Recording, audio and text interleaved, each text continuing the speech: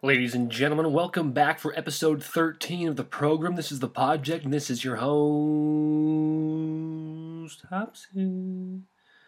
Very, very excited to have you on this Thanksgiving weekend, folks. It's October, fall is in full swings, and the leaves around me are certainly changing, and they look extravagant, don't they? I fell victim to the pumpkin patch Instagram photo shoot today.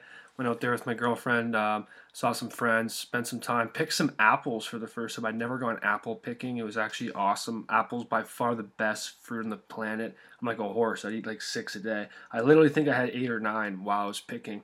Only took a 10-pound bag home.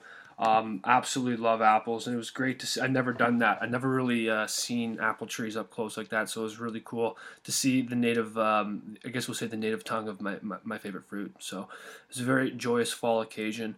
I can't believe it's already the time. This year is just, obviously melted by. It's such a weird pace. Like now, today I really realized, I'm like, wow, it's fall.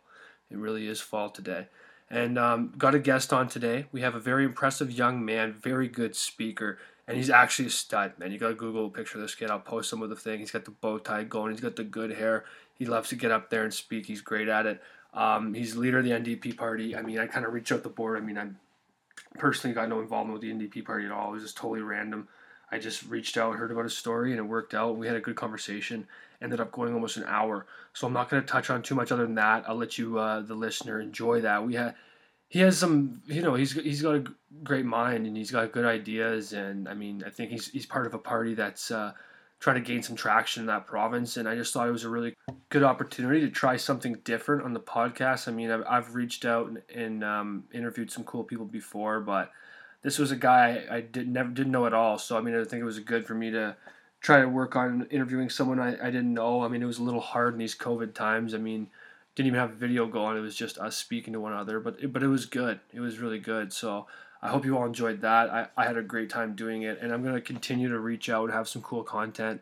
Some really cool guests will hopefully be coming on, and I'm just going to keep up that differentiation of solo episodes at times, and then we're going to try to have guests, maybe multiple, and maybe reoccurring. So again, nothing's set in stone here. We're going to keep changing. But a little bit of news about some potential hockey coming back. I mean, I still think at the moment some leagues are changing their start dates to a January 2021 beginning, but for the moment, some North American pro hockey changes. The SPHL came out first, actually, which is the Southern Professional Hockey League, which is, there goes the NHL, AHL, Coast, the Spill. Great league, great kids down there. They announced today that only 5 teams of the 10-team league will be making an appearance in this season, and they're going to be playing a 42-game schedule that starts on Boxing Day, December 26th. So the Birmingham Bulls, Huntsville Havoc, Knoxville Ice Bears, Macon Mayhem, and the Pensacola Ice Flayers are set to do battle in this 42-game abbreviated schedule, which is crazy. So I am currently signed with the Bulls. And I didn't know about this. I just kind of heard about it. This just happened on October 6th. And so I was wondering how this is all going to play out. But the other teams, and which were some of the good teams in the league, Evansville, Fayetteville, Peoria, Quad City, and Roanoke, aren't playing this year. But the guys who were all supposed to be on those teams are now free agents. So this year it is going to be the Super Spill. It's going to be not the SPHL. It's going to be the SSPHL, the Super Southern League, the Southern Super League. Is literally what's going to be. It's going to be really being a strong league. Interesting to see what's going to happen. The league above it, the East Coast League, which is part of the NHLPA, they have announced that they are going to try to do a little something different because of all the different teams in different states, different jurisdictions, and how they're dealing with the pandemic. 13 teams will begin a 72-game season, which starts on December 11th. Those teams will be Allen, Florida, Greenville, Indy, Jacksonville, Kansas City, Orlando, Rapid City, South Carolina, Tulsa, Utah, Wheeling, and Wichita. And additionally, the remaining teams will begin their season on January 15th, competing in a 62-game season. And apparently the Atlanta Gladiators have announced that they will not be partaking in the next season due to the pandemic, but they are hoping to be back for the season after, and that all their players are immediately free agents. So just more jobs. We got the British League canceled, more teams losing places for bodies to play. So it's going to be tight playing in North America this year. The Southern League is going to be good. The Coast is going to be good. They're because of the teams playing different amounts of games played, they're going to go off winning percentage is how they're going to do the standings, which is unique. I don't think I've ever heard of that happening in hockey. Hopefully it works out. The regular season on the coast is set to conclude on June 6th. The regular season is going to conclude on June 6th, so that is a late one for the fellas. A Kelly Cup run after that is going to take you into July. It's a weird season. I hope that this all happens. I mean, this is a great announcement that they're trying to, that they have dates in mind. I just hope that we can get there. I just really hope that we can get there and actually play some hockey. No news when the NHL will be back. We'll see what happens. Right now, for the moment, though, we got baseball, we got hockey, we got some stuff rolling on. But it's an interesting fall. It feels weird. Almost doesn't feel like it should be this time of year. But here we are, folks. I'm excited about this interview. I'm just gonna throw it right over. This kid was a beauty, and I want to hear what you have to say about him. I also just want to talk about we have recently derived an email for the podcast, which is going to be the project podcast at gmail.com. And if you, the viewer, ever would like to message me and bring up anything, any question, tidbit, if some of them are funny, maybe I'll read them out in the show. I just thought that'd be something hilarious. So I made a new email. Get in touch with me. Because this podcast is basically me without the help of my friend Matt Donnelly from time to time, who will be helping me with the editing of this episode. We hope to have it out by Sunday because I've been terrible at that. But shoot me an email. Shoot me a question. Let's do some weird shit. It'd be hilarious. Let's get to the interview, folks. Here we have Mackenzie Thomason. Here we go, folks. Everybody, welcome to episode 13's interview segment. Very happy to have you. And this week we are doing something a little different. I actually reached out to this impressive young man via Twitter, gave him a little message, and he responded and agreed to come on the show and have a little bit of a conversation. So I'd like to introduce you guys all to 23-year-old Mackenzie Thomason, who is the leader of the New Brunswick NDP party and just participated in a provincial election just over a month ago. Very impressive young man. Welcome to the show, Mackenzie. Thank you so much for joining us today. Yeah, thank you so much for having me. It's great to be able to do these interviews. Awesome. And I mean, I honestly just thought I saw your story. I came across it through a couple different news outlets and it just intrigued me. And you've been doing this for a couple of years. I mean, most kids are running student council at their universities or high schools at the age what you're at right now. And you've been over there not only just you're doing it with provincially, you're running for legislature. Like it's very impressive what you're doing. I've seen some of your debate clips. I mean, you're a very articulate young man. I just thought it'd be great to come on, talk to the people. I mean, we don't have a huge following here at the project, but we're growing quick. But anyways, I thought it'd be cool for you to come on, tell us a little bit about your story, how you got involved into politics. And I mean, you seem like a smart, well-spoken man. I just think you'd be a good guest to come on and just have a conversation, kind of out of the blue. Other than you and me talking between Twitter, we talked about 10 minutes before this on the phone, a little bit, how are you? Hey, how you doing? And here we are recording this interview. So this is pretty wholesome, and thank you so much again for doing this on such short notice. So just tell the listeners a little bit about where you're from, where you grew up, high school, that sort of things, and maybe how you got into politics in the first place. Yeah, so I'm originally from a rural part of New Brunswick, just outside of Fredericton, called Tracy. I moved out to Fort McMurray, so I know you had mentioned you're from Calgary, so it's a little closer anyway. They're about 8 hours drive from Calgary to Fort McMurray. And I'm a rural person at heart. I really like being in slower paced country settings, so I don't like cities. But Fort McMurray is a great place to live, and been to Edmonton and Calgary as well, and they're great places to be, great places to live. And after I graduated high school, I went to Westwood Community High School in Fort McMurray. After I graduated high school, I moved back to New Brunswick. My family's all here, grandparents, aunts, uncles. My parents and brother just moved home last year before the pandemic, thankfully. So I went to a year of university and decided that wasn't the right fit. So I went to work and I decided to stay here. I got involved in the 2015 federal election with the NDP on the University of New Brunswick campus in Fredericton. And it just kind of snowballed, and I was elected at the age of 21 in March of 2019.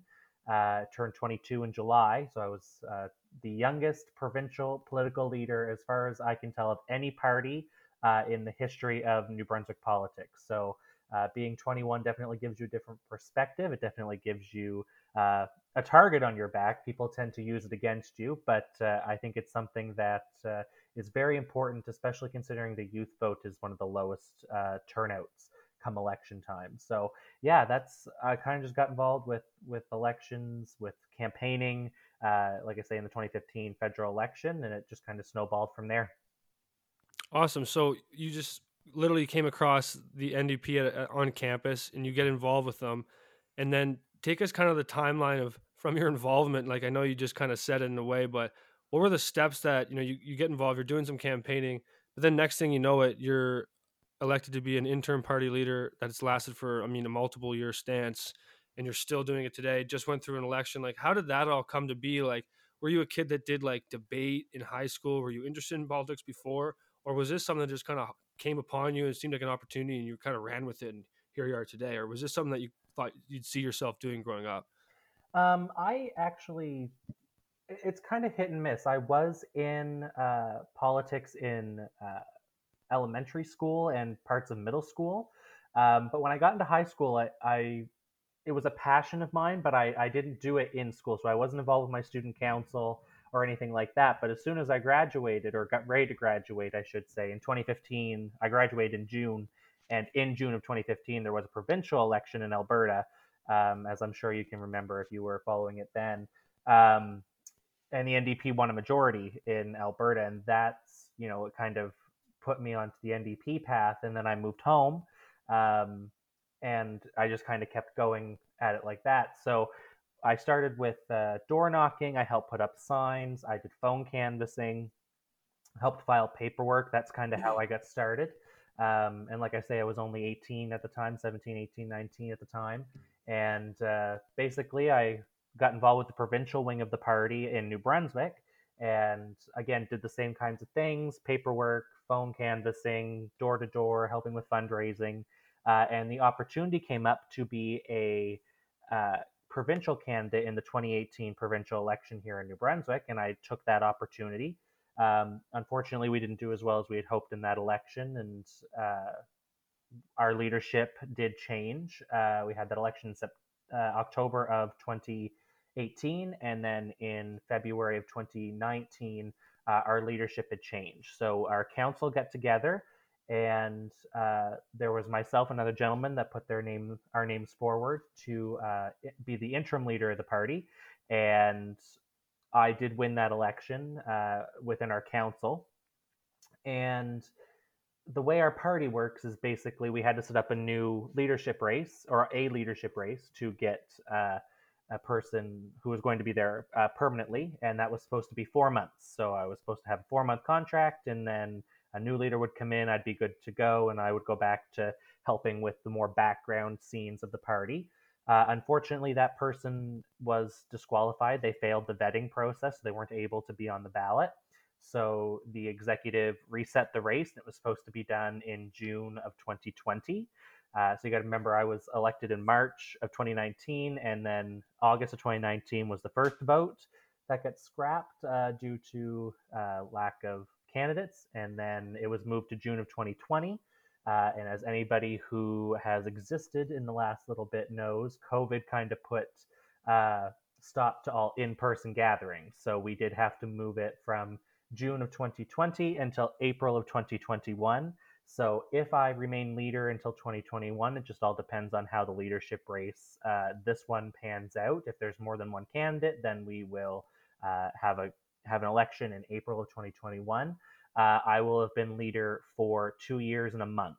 So this 4 month opportunity that came up that I got elected for turned into what could possibly be over 2 years. So it's great. It's a lot longer than I thought, but it's a great position. I love doing it. Absolutely. And so what is for you stepping in and doing that leadership role like how much honest like work how much work is going into that right away? Like you're probably involved with overseeing a lot of people who are a lot older than you, have been maybe doing things a lot longer, or were you involved with a permitted, or like maybe people that were just getting into it as well? Like what was the party looking like at that time? And I guess how did you shoulder that load just going through it, just getting involved? I mean, being relatively new to politics and all, and then you're thrown in that leadership role. Did you find that just kind of ran with it, or was there obviously some bumps in the road? Yeah, I mean, every leadership change comes with bumps. I think those can be exacerbated when you get a person like myself who isn't hugely experienced in real world politics. Like I said, I've been involved in my middle school student council, but I had really been involved with leadership at that level in a practical sense. So it was a little bit rocky to have that transition going on. But I work full time, so I think that helped. I think people saw that I was working full time and still putting in 20 to 30 hours a week with the party, making sure that everything was done, making sure everything was up to date, and making sure that everybody was doing what they had to do. And I think that actually helped a lot because they saw that, I wasn't just a stereotypical young person who just wanted to sit back and have everything handed to them. That's obviously not a stereotype that I think exists, or it's not a personality trait that I think exists on a large scale, but it is unfortunately a stereotype that we have to contend with. And I think the fact that, like I say, I was working 40 hours a week and then working another 20 to 30 hours a week on top of that, I think helped a lot. But you're right. I mean, there's a lot of people in the New Democratic Party here in New Brunswick who have been doing it a lot longer.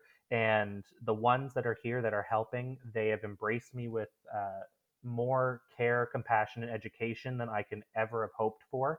They are an amazing team to work with. And it's a partnership that has got our finances back on track. That, we had a snap election here in the province back in September. We're supposed to have 2 more years. And basically, what that means is we did about 10 months worth of work that we would normally take over a year, 10 months to 12 months to do. We basically did that in 2 weeks. And without the Wow. team that we had, I don't think it would have been possible. So, like I say, I like to say we did about a month's worth of work a day, getting candidates, filing paperwork, making sure that debate prep was done, everything that, like I say, normally gets taken place 10 to 12 months before the election starts, happened in the 2 weeks prior to the vote. So it was a very quick process, and the team that we had is bar none. They were absolutely amazing. So how was the I didn't get to watch it, but I did see obviously a couple highlight clips of you participating in the leadership debate. How was that? That's obviously, was that your first debate of that, I guess, stance? Like, you literally had you guys on the round table just going at it basically. How was that, and how did you prepare for that? And I mean, was that again, was public speaking something you've been into in the past, or because you seem like you're a very good speaker, and I've watched multiple interviews of you. I mean, you know what you're doing, and like you kind of seem like a stud. You got the good hair. You're always wearing the orange bow tie. I love it. Like, tell me how, like, what kind of preparation went into this debate? Yeah, so I was never really involved with public speaking. I gave a speech at my high school graduation in front of, about, I would say about 600 or 700 people. But that was the only real public speaking experience I'd had, aside from being involved in musical theater and theater productions, and band, pretty much my whole middle school and high school life. So somebody came up to me and they're like, "You need to teach me how to debate." And I looked at them and I'm like, "I don't know how to debate. I just know how to go on stage and not look nervous."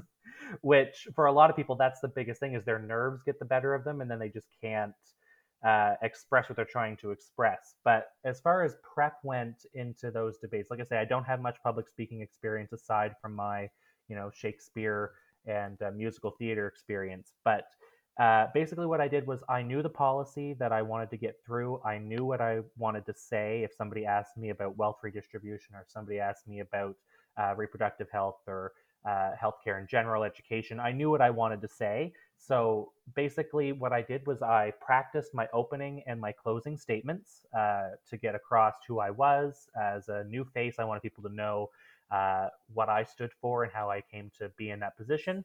But then everything in between the opening and closing statements, I basically just took the question. I knew what I wanted to say. I knew what the policy was that I wanted to get across. I knew what the party stood for. And I would just speak. And like I say, I think that's where a lot of that theater experience comes in, because I know how to project, I know how to speak on stage. And of course, the orange bow tie doesn't hurt either. It definitely gives a lot of people, something to look at. And I mean, something you mentioned too, everybody else on stage was master debaters. Like, they had not master debaters, but they had been through debates before. Pardon me, they had led their parties through elections before. And I was the youngest person on stage by 19 years. So the next person Wow. older than me was not. I'm 23. He is 19 years older than I am. That's 41, 2-ish. I'm not good at math off the top of my head. Um, but yeah, so he's 41, 42 in that age category. But I was the youngest person aside from that. And after this 4-year mandate, three of the four party leaders that are currently in the legislature are going to be in their late 60s or early 70s. So we're going to have a very, very senior uh, senior group of leaders, aside from whoever is elected as the new Democratic leader. So as far as debate prep, it's basically you just get up there and say what you want to say and answer the question. I know that's something politicians don't do a whole lot of, but it's something I don't lie well, so I have to answer the question when it's given to me. But that's basically all I do. I just answer the question that's given and know where the party stands, and I go from there. Absolutely. I mean, I'm sure with musical theater and some of that, I mean, almost doing a debate in that stance, just saying what you have to say would almost seem easy in a way. I mean, you definitely seem, like I said, you're very well mannered behind the microphone, and I like some of the clips you'd had. And so, other than this, though, like, how have you liked doing like the interactions with the media, and how has the media been at portraying? I mean, who you are and what you're about? Have they been doing a just job at the moment? And because I mean, I'm just basically a nobody, just kind of talking to you. I'm literally sitting in a basement right now, but I like to have this show kind of be. I mean, I don't really like to take a. I'm not saying to take a side of anything, but I mean, I just like to let people speak. And have they done a good job? I guess with your story so far. Yeah, I mean, being a New Democrat in a province where the New Democrats haven't held a seat in a very long time, people do tend. The beginning of the campaign, I guess I should say this: the beginning of the campaign and the end of the campaign, the media treated me and the party completely different. Towards the beginning of the campaign, they basically wrote us off. So, you're not going to get a full slate of candidates. You're not going to be able to perform well. And when they did give us coverage, it was not biased or not leaning one way or the other, but it wasn't what I would consider well-rounded coverage. And we ended up getting a lot more candidates than people thought. Most people thought we'd get 15 out of the 49 we needed. We ended up getting double that. We ended up getting 33. So we didn't get a full slate, but we did do a lot better than a lot of people's expectations. And then, like you had mentioned, a lot of people said my debate performance was well done. And by the end of it, I think once I had proven that I could speak to the media, I could speak at debates and not be intimidated, because as a rookie in any profession, a rookie hockey player, rookie road construction worker, rookie paramedic, there's a natural tendency to hold back, I think, to make sure you're doing it right. And I learn very quickly, and I don't let the media tell me how I need to think or how I need to speak. I am myself. I find that's the best way to connect with people, is to just be yourself and be authentic. And I think over the 4 weeks of the campaign, they really saw that we were a serious party, we were serious contenders, and that we could pull ourselves together when we needed to, which was something they didn't think we could do. And like I say, I think the fact that I outperformed a lot of expectations that the media had definitely helped feed into that better coverage and more consistent coverage towards the end of the campaign. Because at the beginning of the campaign, we had a little bit of a problem getting some media outlets to show up to our things. But by the end of it, they were giving us that well-rounded, uh, maintained coverage. So I think it had a lot to do with the fact that we really proved that we could, for lack of a better term, get ourselves together and move forward in a very quick and organized manner. Absolutely. And going back to what you were speaking on, the age gaps of, I mean, not only yourself, but through the parties. I mean, they seem to be, there's some seniority, we'll say, is a theme with many of the politicians that are still in, legislators around the country and around the world, really. So that was part of the reason we got so got so intrigued. I wanted to reach out to you, is being, a younger face, and I think we need so much more of that now. Does your party have a lot of younger faces like yourself? A good, not discrepancy, I guess, diversity in age, and are there other parties, like, do you notice in the province, like the other big names like the Liberals, the Conservatives, whatever? Do they have younger people joining their ranks in politics, or is that something that's just kind of missing as a whole? Because I mean, times have changed a lot, and I just find for the theme of all these people that are so like very not, I don't want to call them senior citizens, but they're older, and so much has changed in so little time. I mean, we got to get some, I mean, younger voices out here, in policy like this. So a loaded question there, but what are your thoughts on that, I guess?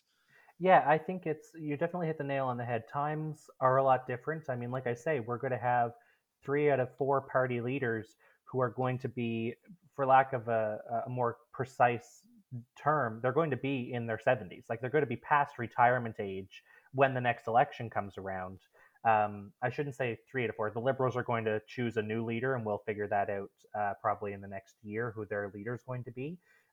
So they may be younger or older, but as it stands right now, 3 of the 4 party leaders are going to be in their 70s when the next election rolls around. And you're right. I think it's definitely time for younger voices to get involved. And speaking to the last candidate makeup, the NDP had the highest percentage of under 35s. We had 53% of our candidates. So over half of our candidates were under the age of 35. And I think that's absolutely amazing because we had some retirees in our ranks as well. So we had 3 people who were retired, and we had some people who were in their late 30s, early 40s. And then, like I say, we had a large group of individuals. Our youngest candidate was 19. And then we had some up to the age of 35, and that made up the biggest chunk. And I think when you have a group of candidates that are that young, we recognize that we have to listen. New Brunswick's a very old age province, so a lot of our citizenry is above the age of 65, so they are past that retirement age. But I think as young people, we recognize that we have to listen to the needs of seniors. We have to listen to the needs of middle-aged working families, middle-aged workers, people who are getting ready to start thinking about retirement. But we also give the perspective that a lot of people don't pay attention to, and that is the perspective of the 18 to 35 group of voter and group of citizenry. The people who need access to quality, affordable education, the people who need a sustainable healthcare system to get them into retirement. So when young people come to the table, we don't just look at the next 5, the next 10 years. We have to, because we're young, we have to look at the next 30 or 40 or 50 years at a minimum, because we need to make sure that the systems we have in place are sustainable and are working for us when we get to that age that we need them. So I think it provides a really unique perspective, and I'm glad to have led a party that had such a young group of candidates. And like I say, we had older candidates as well. So it really rounded out the perspectives that we could give as far as making sure that all voices in New Brunswick are represented. And up until now, I think the youth vote and the youth voice has been underrepresented. So I was very proud to be able to lead a party with 53% young people. Oh, absolutely. I think it's impressive. And how did the election go in terms of, I mean, not just results, but was it what you were hoping for? What would you have done different next time? And I mean, do you see yourself? Obviously, there's going to be, like you said, a leadership election for the party coming this April 2021. Are you going to see yourself maybe one day returning to the leadership position, or what will your involvement with the party look like after these next coming months? Yeah, so it definitely wasn't the result we had hoped for. We went from 5% of the vote to 1.7. We associate a lot of that to the snap election. So because we didn't know an election was coming, it took us 2 weeks to get signs. Out of a 4-week campaign, we had 28 days in total, and it took us between 14 and 16 days to get our candidates, to get our signs, to get radio ads. So we were really behind in making ourselves visible.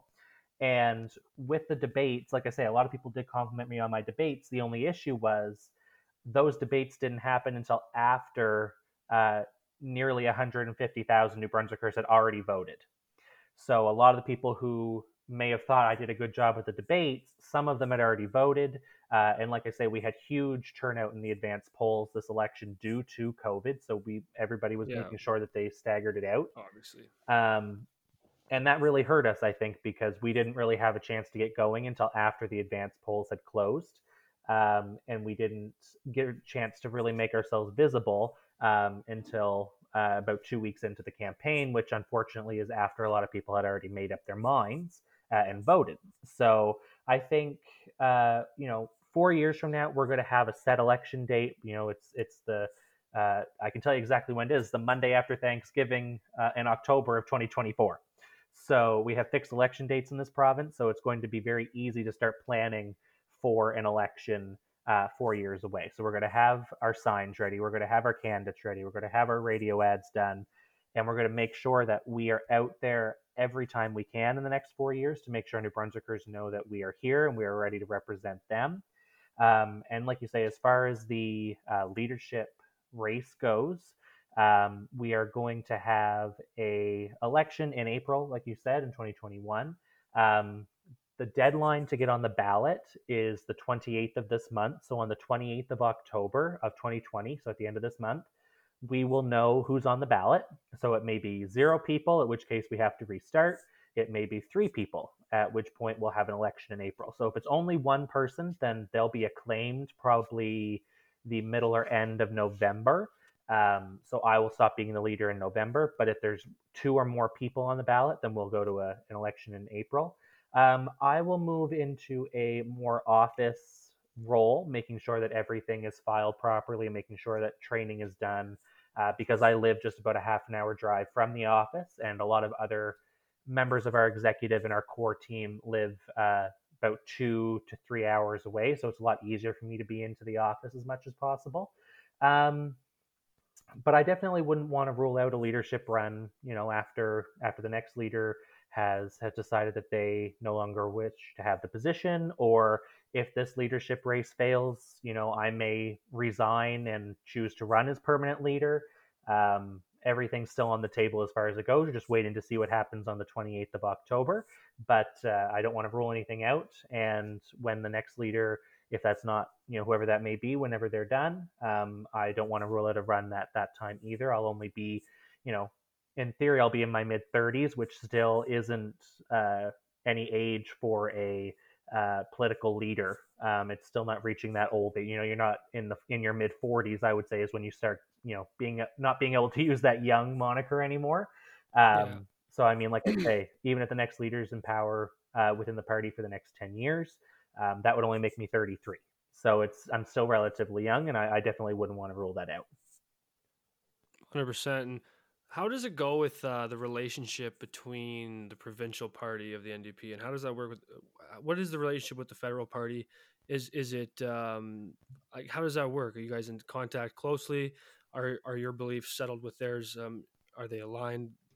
Closely, or are they? You guys have different messages you find for, provincial legislator towards the federal, or what are your thoughts on that, or how things are going with them in the current landscape?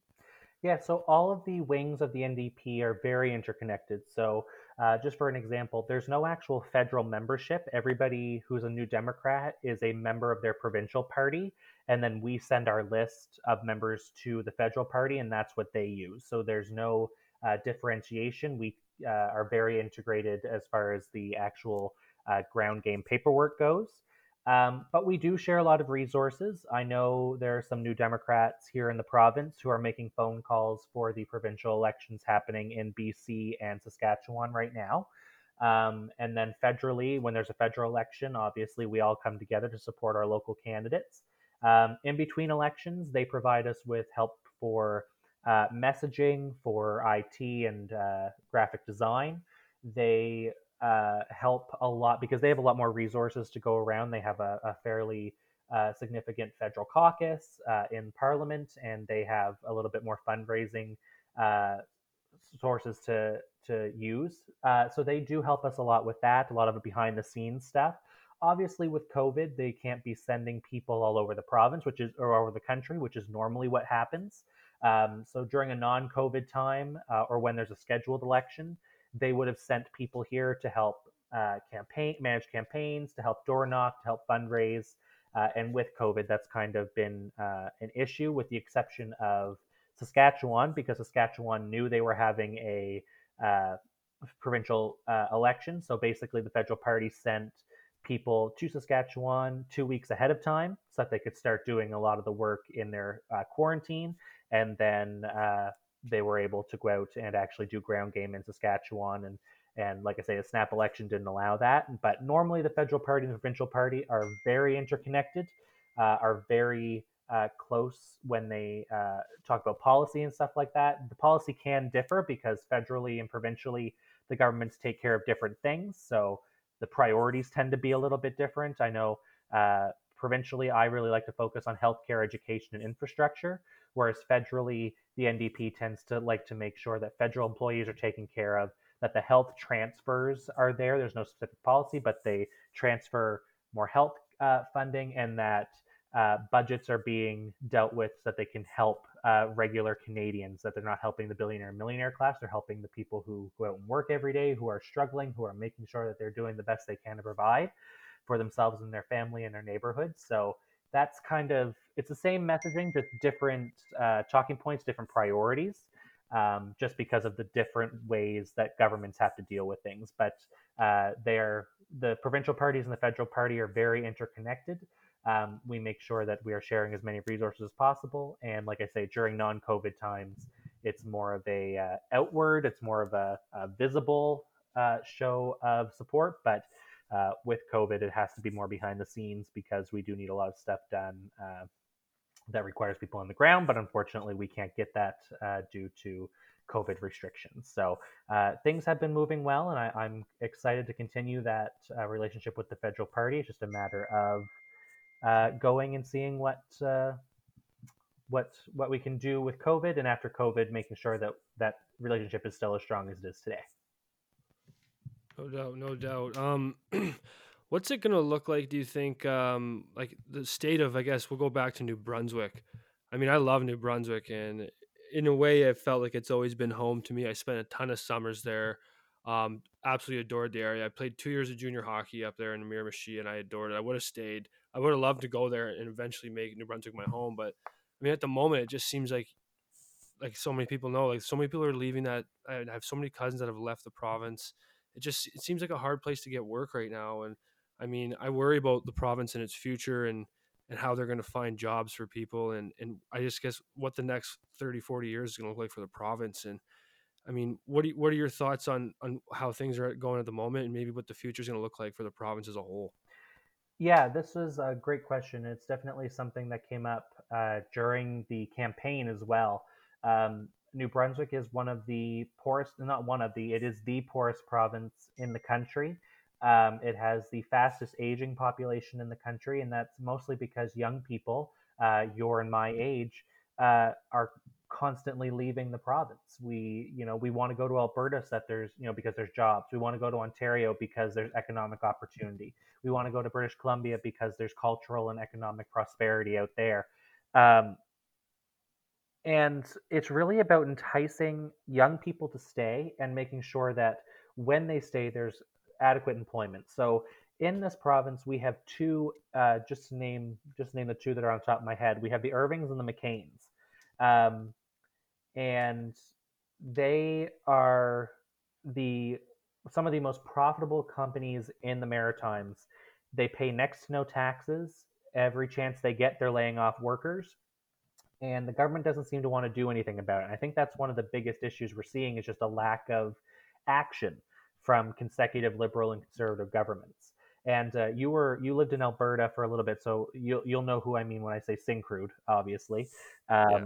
So in New Brunswick, and this is more for your listeners than anything else, but imagine living in a province where uh, Syncrude owns the gas stations. They own all the wood you buy. They own all the newspapers you read. They own half of the radio stations you listen to. Everything that comes in or out of the province is trucked and shipped by Syncrude. Like any other province, it just sounds crazy and ridiculous to them. They don't understand why that's a thing. And in New Brunswick, to say that everything is controlled by the Irvings, I think is a very accurate statement.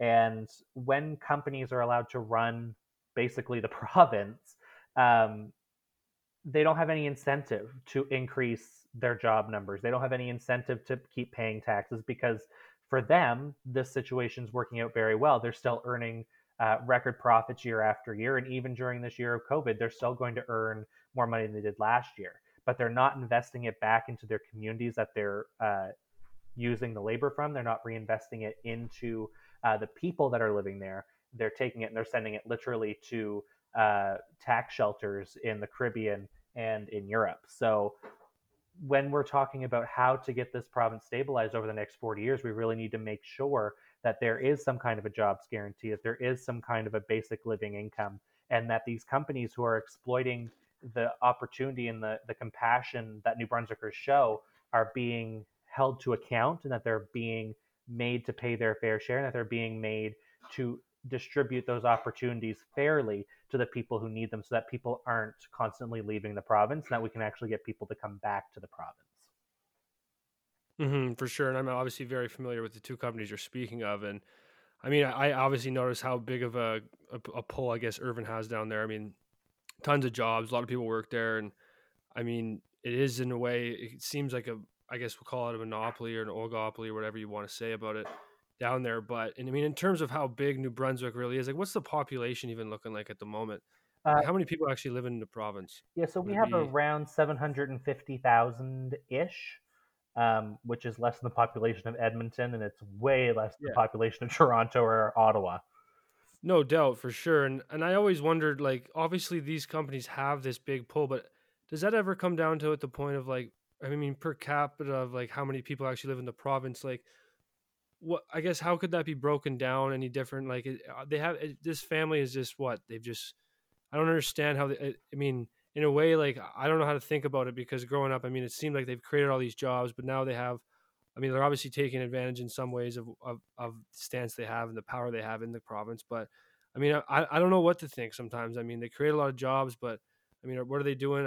I don't even know what to think. It just kind of puts my mind in a pickle because I mean, New Brunswick isn't that big. And I always wonder, I'm like, are they, I feel like New Brunswick has had opportunities to develop certain resources and that hasn't happened. And I'm just wondering, like, it just makes me still wonder, just question, like, what's really going on, like, with the province as a whole, and what's the future going to look like with a company like Irving still at the stronghold? I mean, what really will that entail down the road from here? Yeah, and that's a great point too. Is that this one? I talk about Irving a lot because they're really they would claim they're the success story. They started off very small, just hauling logs. They got into the oil business, built a refinery, and it did snowball. And as far as capitalism is concerned, as far as they're concerned, they are the success story um, for New Brunswick. But part of the issue is that I don't mind a company. They have to. We need jobs to sustain our economy. People need jobs to pay their bills. So I'm definitely not ever going to get onto Irving or the McCains for creating jobs. That's great that they did it. But the issue now is that because they control, like I said, I mean, there's 750,000 people in New Brunswick. So imagine if two companies, held 70% of the jobs or more in Edmonton.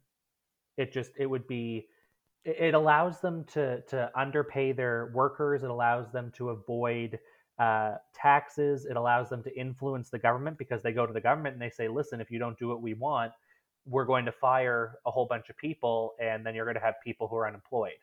And I think when you have smaller companies like we have trucking companies in this province, they're just all owned by the Irving. So when you break up that huge monopoly. And monopoly is really the problem here. It's not necessarily the company itself, but it's the fact that it's been over consecutive and successive governments allowed to grow to the point where it is now a monopoly. That's the issue because you don't have anybody competing anymore. No one's competing for higher wages. No one's saying, okay, well, come work for me and I'll give you $1 more. So it allows companies to really undervalue their workers, to decrease their benefits, to decrease their access to uh, funds and services that companies would normally provide when there's more competition.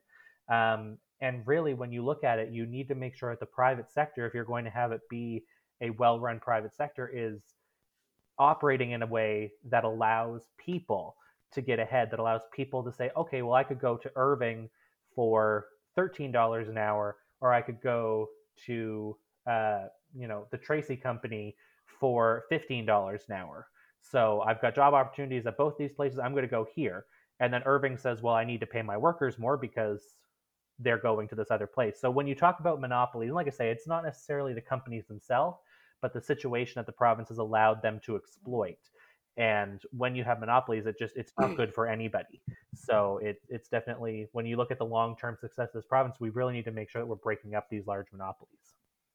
For sure. And I mean, I guess it's a very interesting scenario that you do have in the Maritimes because I mean I totally understand the argument what you're saying where well what if a company uh, like instead of like it was in Calgary, what if one company ruled the whole the whole area of all these people? But I guess that obviously doesn't happen because of the competition, the differences, and I mean a whole bunch of different factors. But I feel like in the way the Irvings have almost it's like they've adopted this power from a lack of competition from the get go, and now it's just kind of it's sprung out of control where there's just no one can even compete with them. And I mean, in terms of projects in the province itself, like there's been so much backlash. I mean, there's been so much. I mean, there's been those big riots about fracking. There's been so much. There's been opportunity that has I guess it's shown itself, and then it's never been agreed upon. I mean, where's that going to eventually lead? And then how could potential projects like that were they always going to help the Irvings, or was that all these opportunities kind of like preventing other people from getting in there and maybe diversifying the province in certain ways? Yeah, absolutely. I mean, that's something I talked about on the campaign trail was, an investment in a green economy. So making sure that companies were able to operate and create this green technology and help, create jobs in that way. Because what the issue is right now is that when we look at like fracking, for instance, there's a huge opportunity in New Brunswick to do fracking. There's a lot of natural gas reserves in the province that we could tap into. The issue is that it's not great for the environment. There are other ways to get that energy that we need that is less environmentally harmful. But when we are going to invest in these kind of technologies, you're going to have a company that's already established that already has the technology, the capability to be able to do it, and that's the Irvings. So when we look at investing in technology, we really need to start investing in technology that the Irvings would have to compete for, like everybody else, and then making sure that we are favoring the local, the small business to help diversify our economy. Because, like I say, it's the monopoly that's the issue. I don't want to make it sound like Mr. Irving sitting in his office is just sitting there like Scrooge McDuck. Although, don't get me wrong, he may be doing that. But I don't think that the company is necessarily the issue. I don't have any issue with private enterprise existing for certain things and in certain ways with regulation. But it's come to the point now where, like I say, they can just go in and say, well, you're going to give me this or I'm going to, lay off this many workers, or you're going to give me this or I'm not going to invest in this new technology that's going to help the province, because as we've set up right now, only one company can, and that's the Irvings. They're just so massive, and this term comes to my mind that terrifies me: too big to fail. The banks in the U.S. in 2008 were too big to fail, and then a global economic meltdown hit. So what happens if Irving is too big to fail, and all of a sudden, you know, too much of it, like, it's involved in all of our newspapers, it's involved in a lot of our wood processing in the province. So what happens when wood prices bottom out? What happens when nobody keeps reading the paper anymore? You're this idea that one company can own it all is terrifying, because if that one company fails, what happens to all of the jobs? Not some of the jobs, like if one small company fails or if one medium-sized company fails. But when you have a company that basically, like I say, it's like Syncrude owning 80% of everything in Alberta. It's just unfathomable. Like in Ontario or Quebec or any of the Western provinces, it's unfathomable to have one company own so much of everything.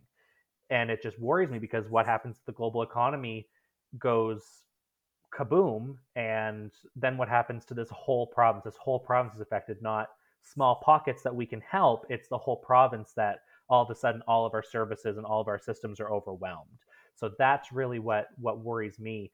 And it's like you say, I mean, fracking is a perfect example. I mean, Irving would just take that and it would become part of the Irving monopoly. Whereas I think if we were to invest in tidal power, New Brunswick has some of the highest tidal forces in the world. Wind power, we have some of the best areas for wind generation in the country.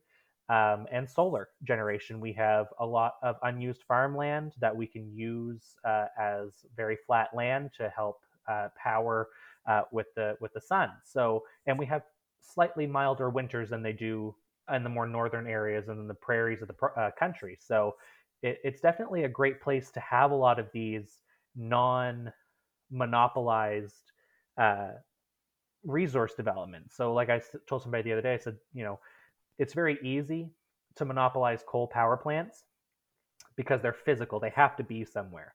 It's very difficult to monopolize the sun. It's very difficult to monopolize the ocean. It's very difficult to monopolize the wind. And I think that's what is going to start this demonopolization of the province is really investing in things that can't be monopolized. Hmm. I mean, I definitely understand. Like, I want the green energy to work just as much as everyone, but I always just worry about. I mean, with wind and solar, I just worry about sometimes efficiencies and stuff like that. I mean, it's too bad the economy's gotten so used to working off all these fossil Mm. fuels. I mean, it's almost like it's just so hard to break that chain. And I mean, green energy's got to be the future, and I hope that just that's got to be. I mean, that's the answer, and that's what everyone would want. It's just, I mean, if there could be a solution to these problems, I mean, like a band-aid almost, you know what I mean? Like you could go another way and have all these green technologies work out. It'd be great. But I mean, I wonder if there needs to be somewhat of a balance in there at all. Do you think of I guess not straight fossil fuels or anything, but I mean, do you think you develop any of the resources New Brunswick has to offer, or is that just not a direction that you think should even be gone or thought of as a province? Well, and I mean that's an excellent point, and there definitely needs to. I think when people talk about green energy, and this is on us. This is the people who are talking about. It. This is on the politicians. This is on the scientists who are talking about it. We talk about it in such a way that it implies that we're going from fossil fuels to green energy, boom, overnight. Hmm. And that's definitely not how it has to happen. That's not how it can happen. That's impossible. So what needs to happen is I always go to this is actually a federal issue. The federal government invested roughly $4 billion in some form or another in the fossil fuel sector. So what I would be suggesting is that we take that $4 billion worth of investment in an already profitable sector. I mean, the oil sector has been profitable for decades, and they're still profitable now, even in this economic downturn. That we take that $4 billion, or at least most of it, and invest it into research and development for green technology, so that in the next 5 to 10 years, we can really make sure that we're doing that move, that we are going through and actually have the technology available. Because, like I say, 10 years ago, you weren't going to buy an electric car because it could only go a few hundred kilometers. Well, now we've got electric vehicles that can go just as far as any gas powered vehicle of the same caliber. So it's about making sure that we're taking the money from where it doesn't need to be and putting it where it does when we talk about government investment, so that we can make that transition, so that we're not just going, okay, all of you oil patch workers, congratulations, you're laid off. Like, we need to talk about, when we're moving to a green economy, we need to talk about retraining, because there's a lot of people like my dad. My dad worked in the oil patch for close to a decade and a half. He would have to be retrained. Now, luckily, he's back here now, and he's driving truck, which is something he knows how to do. But I think of the hundreds, if not thousands, of people in Saskatchewan and Alberta and BC who would need to be retrained as we move away from fossil fuels and into a green economy. And that's something that people just don't talk about. And like I say, that's on us. That's on the people who are discussing this issue. Hmm. We need to make sure that we're not going to turn off all the coal power plants tomorrow. We're not going to throw out all of the oil patch workers tomorrow. It's a transition that has to happen over 5 to 10 years, but we need to make sure the funding is there for the research to get done, because like you say, the economy's gotten so used to it. The economy's gotten so integrally wound around the use of fossil fuels that we can't just rip off the band-aid. We can't just it just wouldn't work. The economy would collapse. So it needs to be something that's done over a set period of time, and it needs to be something that's done with money that is invested in research and development, to make sure that we don't see a change in our lives, so that we make sure that uh, the power coming to our homes is still steady and reliable, that we have efficient battery packs, that we have efficient solar panels. The most efficient solar panel right now is about 35% efficient. And Hmm. You know, And I was just talking my last episode. I spoke on wind turbines and their inefficiencies. So I mean, not to make it a topic, but that's just my concern, like you yeah, said. Not to interrupt you there. no, no, and that's the perfect example too. Is that we need investment because scientists have suggested that solar panels can be up to 85% efficient. I think that's kind of, between 75 and 85%. That's kind of their top range with our current understanding of how they work. Um, but we need investment in those areas to make sure that they're 80% efficient. Because right now, like I say, they're around 35 or 40% efficient. That's not good enough. It's something that we need to be promoting, but it's something that we need to be doing research in. And right now, I think we've kind of plateaued on our green energy research. And like I say, it's really about making sure those funds are made available, because right now we're giving billions of dollars to an industry that already makes billions of dollars a year, and we could be reinvesting that into stuff that is going to make sure that we have a robust economy, making sure that people are employed. And I look at it in a two-pronged way, because we have this argument all the time with the Green Party, because the Green Party is quite relevant here in this province. And they're very focused on environmental issues, which is great. We need a clean environment. We need clean air. We need clean water. We need places to farm and fish and hunt. We need a clean and uh, prosperous environment. But if you can't have a clean environment with people who are able to live in their environment, who are able to afford to live in their communities, then there's really no, like, what's the point of having a clean environment if you can't afford to live in it? And what's the point of being able to afford to live in your community, but if you can't breathe the air and drink the water, what's the point? So it needs to be done in a collaborative, it needs to be done as a two-pronged, one-point solution. So there needs to be uh, you can't just focus on environmental issues without focusing on the social and labor relation issues mixed in with it. And you can't focus on just labor and social issues without focusing on the environment, because people need to live in the environment and the environment needs to be accessible for people to work in. So it has to go hand in hand. You can't just talk about one or the other. And I think that's where, the Conservative Party tends to talk about jobs more so than the environment, and they don't really focus on both. And the Green Party is the exact opposite. They tend to focus on the environment without really focusing on the social and the economic aspect of it. And then the Liberals, they try to blend it together, but I don't think they do it in a very efficient way. So, like I say, when we're talking about that, we really need to talk about making sure that it's efficient and that it is uh, a cooperative and a holistic approach, making sure that people can live in the environment and afford to live in it, and that the environment is healthy and sustainable for people to live in.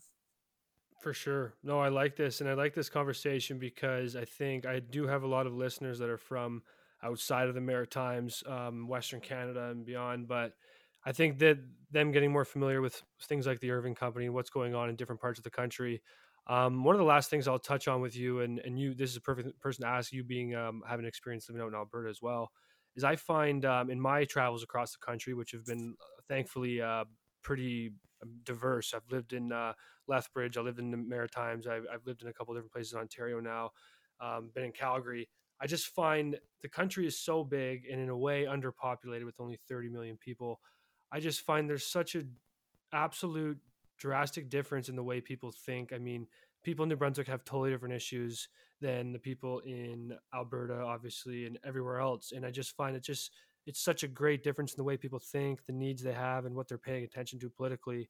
I mean, it's just very surprising. Can you not attest to that at all?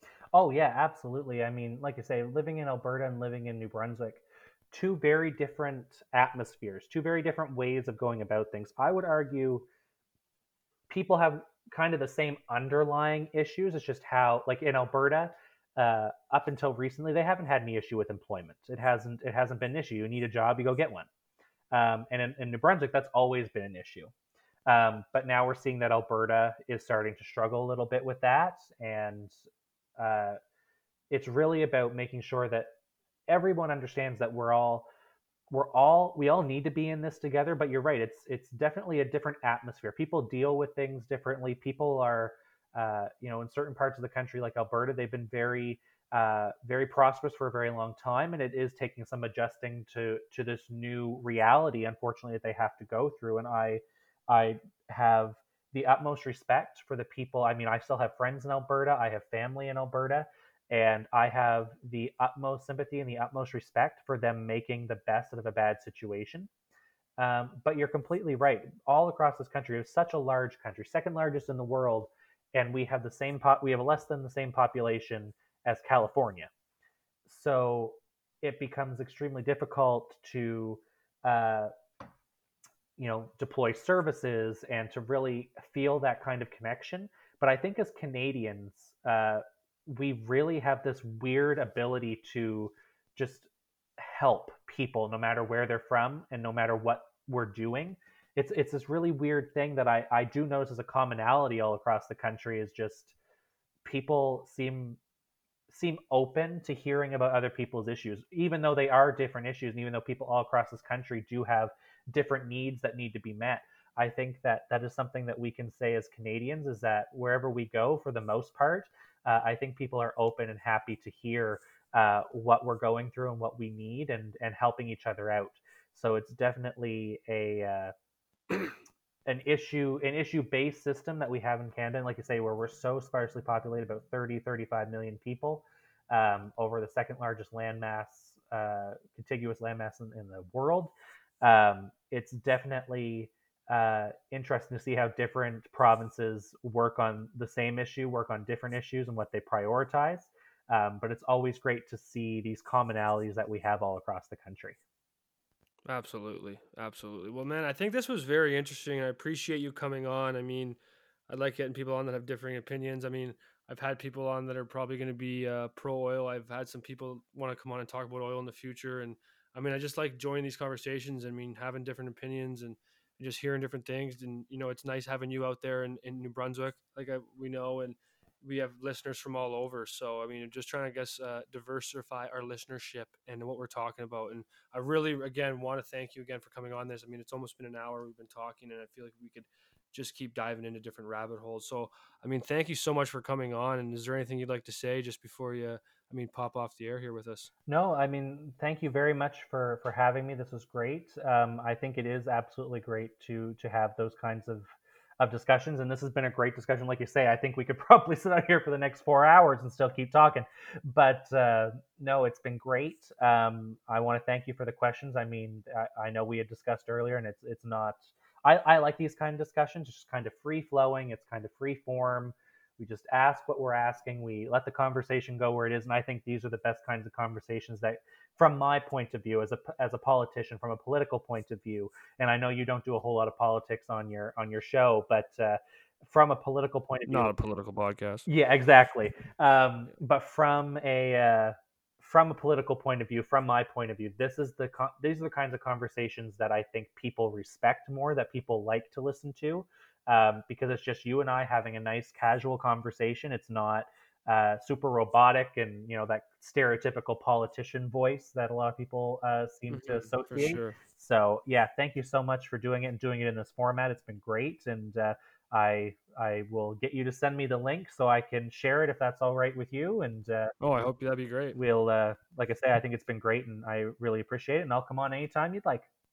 Absolutely. Well, maybe you'll have to be a future guest of the show. On behalf of everyone that listens to the project, thank you so much for joining us, Mackenzie, and we'll hope to hear from you in the future. Absolutely. Thank you so much again. Oh, I think I'm so much smarter now from having listened to a conversation like that, and that's what this podcast is for. I'm just dribbling a little bit of insight. That's all we're doing. We're finding a little bit about the unknown. All right. I really enjoyed that. Gonna try to have more people come on like that randomly that I don't know, that can offer me some substance in terms of a conversation. I really enjoyed that. I think that was something fun, something that gonna try to continue to do. Reach out there and see what kind of people are out there and want to have be an impromptu guest. All right, we had a great time doing that. This is something I want to maybe get this guy on the show one day. I had a really hilarious interaction the other day. And when I told my girlfriend this and some of my friends that I did this, they kind of thought I was kidding, but this actually happened to me. I always go to the same gas station. I like to go to the same ones all the time. I kind of do that wherever I'm living. So this one I've been going to is turned into the one that I make it my routine to stop at and fill up, grab a drink, grab a snack, whatever you got to get.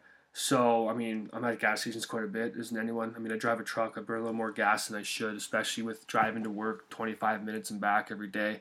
So, I mean, I see the people a lot. And this family that owns it, they're unbelievable. The dad's name's Manny. He's the biggest beauty ever. He knows me by name. I don't know how many people he must know by name, but he walks in there, he knows everyone, knows what you're doing, what you're up to. It's cool. I like that. You know, it's got that homey feel to it. And he's got his son. His son is Sammy, absolute beauty. And me and Sammy have a good relationship. It seems he's always in there when I'm rolling through, so I usually see Sam. Sam's my absolute boy. We talk about stuff. He likes to just randomly shoot the shit, maybe talk a little current events quick. 'Cause if he has you when you're not in a rush, you know. Sells you gum. They got all the good big league chew, every flavor you've ever had. That's kind of what got me sold in the place. Come in there, they got great drinks you can't get anywhere else. Anyways, I'm enough of that. So this guy, I go in there, I routinely buy stuff from him. He sees me all the time. We're always talking. And then one time out of nowhere, he's like, man, how about you take my number and we chill? And I was kind of like in my head, I was like, what? I was like, I've never had that. I felt like we were kind of like, it almost felt like we were hitting on each other, but as friends, as brothers. And then I was like, man, this guy's sick as shit. Like, why wouldn't I agree to that? So then I gave him my number, thought nothing of it, and then here we go. And a couple days later, he shoots me a text. He's like, oh, come over, let's chill. So I was doing nothing. I was on the way home from the gym, and I went over and we chilled. And he lives literally in his house. This house is connected to the gas station. So they bought this place like 5 years ago. It's connected right to it. And the kid lives there alone. And it's sick. It just goes in there. He has a couple of roommates. So he pulls me in there, just like a normal looking house, and he brings me in there. It feels like a university house, you know, like one of the ones that all the boys would have lived at together. And he brings me into his room, and his room is nasty. He's got like this huge mural painted on the wall. He's got all this like microphones, like sick TV, like unreal setup with a desk. Like it looks unreal. Couch at the end of his bed, you know, so you can like sit there and watch TV and jam out and stuff. And he ends up telling me that he's a rapper. And he opens up his closet, and he's got a full-blown rap studio in his closet. He's built it. He was telling me that he grew up in Scarborough before he moved there, and he was trying to like get into the music thing, and he'd be renting studio time with like 15 guys in the room during his hour, and they're all just like drinking and smoking weed and like not helping him get his projects done. So he said, "Fuck this noise," and he went and he built an entire studio in his little house here, and it's unreal. And he was showing me some of his tunes. They were deadly. And I'm going to forward him this pod. Maybe I'm going to get him some of his tunes. We can feature them as like a little runaway track. We got to get him some noise because he's releasing some stuff on Apple and Spotify. He's in the process of getting that out there. And this kid needs to be heard because this was a great way. I just randomly met him. He pulls me in the back there and he's got sick tunes and he was bumping them. It was hilarious. What a great time to be alive. Folks, this episode, it's gone on quite long and I think we're just going to leave it there. I had a great time here, folks. I hope you enjoyed this. I really hope you used the email I created. I'm thinking about making an Instagram. I'm so bad at this stuff. Like I hate social media. Like when I post an episode, like it takes me like 4 years to get out my shitty little posts about whatever. So again, I'm trying to do this organically. I don't pay for any of my ads or anything like that. I don't have any like social media boostage to my posts. I just put them out. So if you could ever help me, give me a share, give me a like, subscribe to the show. Make sure you're downloading the show so they can see you're doing it. That's the only way. If you just press play, no one knows you watch. So help me out there. Give me a rating. Give me a 5-star. Write a review.